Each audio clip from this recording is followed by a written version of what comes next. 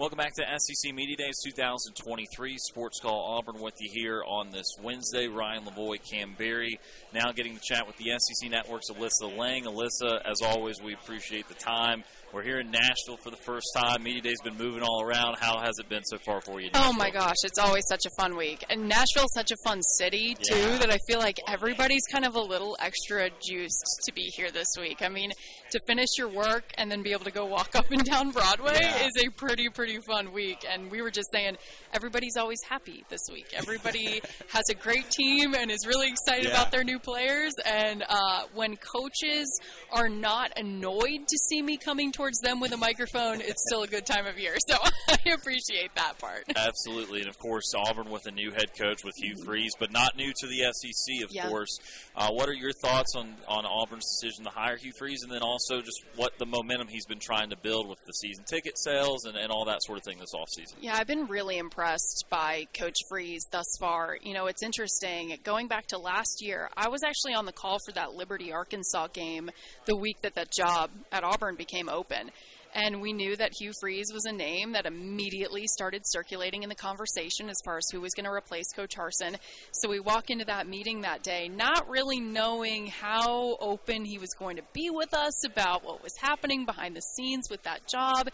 And I was blown away. You know, he shared so many things with us that, you know, we didn't necessarily talk about on the game broadcast, just about how if there was a job that he was going to leave Liberty for, it was a very short list, but Auburn was one of those programs on that list. And he was so thought out in his decision making and what would have to happen and the boxes that would have to be checked in order for him to make that change and to make that jump. And it wasn't so surprising a few weeks later when it ended up happening. He goes out and beats Arkansas that day, also with that Liberty team, which I think excited a lot of Auburn fans to see that he was able to take them on the road to Fayetteville and beat the Hogs. But ever since, you know, I think he's said the right things. He's done the right things. Retaining Cadillac Williams within 30 seconds of taking the job, I think, was the number one thing he could have done.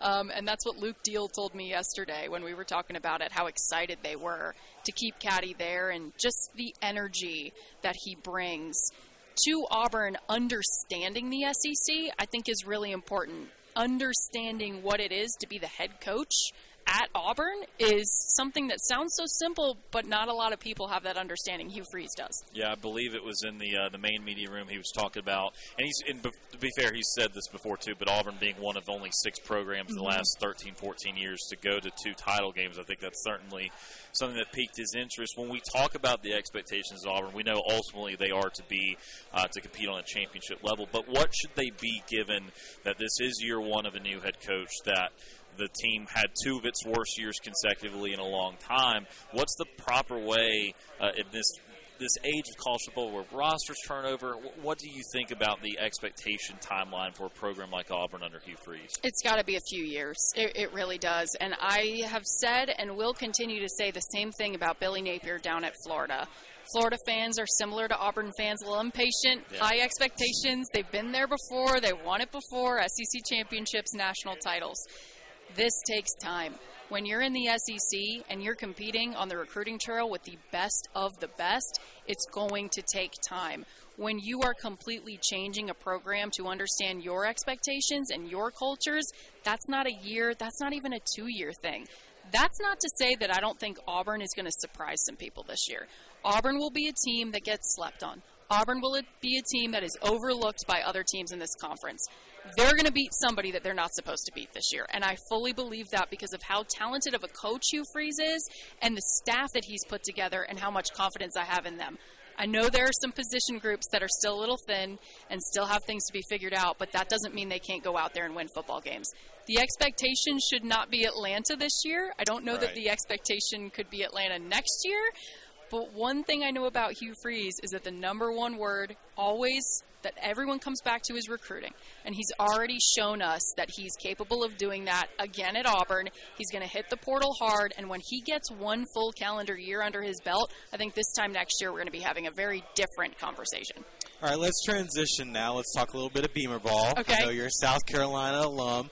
With the program trending up, last year you got wins over Tennessee and your rival Clemson. Where do you see the program going in year 2 with Spencer Rattler under center? Yeah, it's really interesting because I think Vegas has South Carolina at 5.5 wins this season, which I get it. The schedule's hard. There's a lot of key pieces not here anymore from last year. But I think 5.5 is kind of disrespectful given what Shane Beamer's done the last few seasons, if I'm being honest. I think the biggest thing that I will be looking towards, and I really look forward to hearing Coach Beamer talk about it tomorrow, is their new offensive coordinator in Dowell Loggins. Comes over from Arkansas, brings big tight end Trey Knox with him, which was great, having lost Jaheim Bell to the transfer portal last year. When the playbook was simplified for Spencer, that was when you saw Spencer beat Tennessee. And that's when you saw Spencer go out and carve up Clemson. The playbook had to be simplified. And the same could go for South Carolina's offensive line, which at times looked like they were running in 5 different directions half the year last year. If Dowell Loggins and Spencer Rattler have been able to sit down this offseason and really understand each other and Spencer's strengths and the strengths of this offense, I've heard nothing but incredible things about Coach Loggins. That will be where my eyes go the first few weeks as far as how comfortable does Spencer look out there running that offense. And then, Alyssa, in his opening, Commissioner Sankey, he gave a small tribute to Mike Leach. I know you had a unique relationship with him, asking him silly questions at the end of his interviews and everything. How did you feel about that tribute? And then just talk about your relationship with Mike Leach. Yeah, it was wonderful, but I was also sorry that he had to give it, right? I wish Coach Leach was here with us still at this edition of Media Days. It was obviously shocking and heartbreaking to lose him in the way that the college football world did. But I think about him still pretty often, actually. And, I didn't have the closest relationship with him compared to other people. We saw each other a few Saturdays a year, and I think he knew that he could always expect some kind of fun, out-of-nowhere question from me. But you guys know, this is a business where you face a lot of criticism, and you get a lot of unwanted comments from people, and that can let self-doubt creep in. And I experienced that a lot. And that's something that Coach Leach helps me remind myself of when I think about him and being unapologetically himself.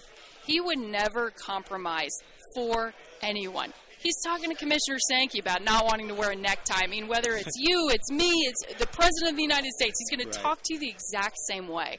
And whenever I start to think maybe I'm not this or I'm not that, I got to be like that, I'm like, Coach Leach would have never done that. Coach Leach would be Coach Leach until his last day, and he was. And I try to remember that and embody that in every way that I can, too. So he will be missed, but I know Mississippi State's going to go out there and grind it out this season in his honor. We'll wrap things up with this, Alyssa, talking to Alyssa Lang of the SEC Network today here on Sports Call. And Alyssa, with all these changes in college football, and particularly in the SEC with the 8-game versus 9-game debate, Oklahoma and Texas coming in next year, where do you stand on the 8 versus 9 games, and what do you think of the kind of the one-year test run of 8 as they try to figure out the new expanded playoff and all those big subjects? Yeah, I like the one-year test. Just to your point with the expanded playoff, we don't want to put anybody in a situation where maybe they're hurting their playoff chances when it expands, right? So I think one thing that I really love about Commissioner Sankey, and one of his biggest strengths, is he's never going to rush into something. He's going to do things at his pace to make sure that they're making the best decision possible. As a college football fan, I want 9 games, right? I want an extra game. I want to be able to go to an extra game in SEC country. Is that the best decision for the student athletes, for the coaches, for the landscape of college football? That remains to be seen. I know I'm just really excited to be able to go out to Texas and Oklahoma now in the coming years. And some of these rivalries that we've seen, even over the past few seasons, like when was Kentucky-Florida a rivalry prior to 6 years ago, right? Now that's one of the games that we have circled on the calendar when it comes to the SEC East.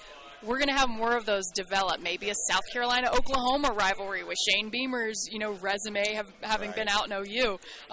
So that's the one thing I'm really excited about, seeing which new teams and which new fan bases are going to hate each other a few years from now. Absolutely. You never know. Well, Alyssa, we really appreciate the time today. We wish you well as we get through the fall season, and we look forward to watching your coverage on the SEC Network. Thank you guys for having me. Alyssa Lang today on Sports Call.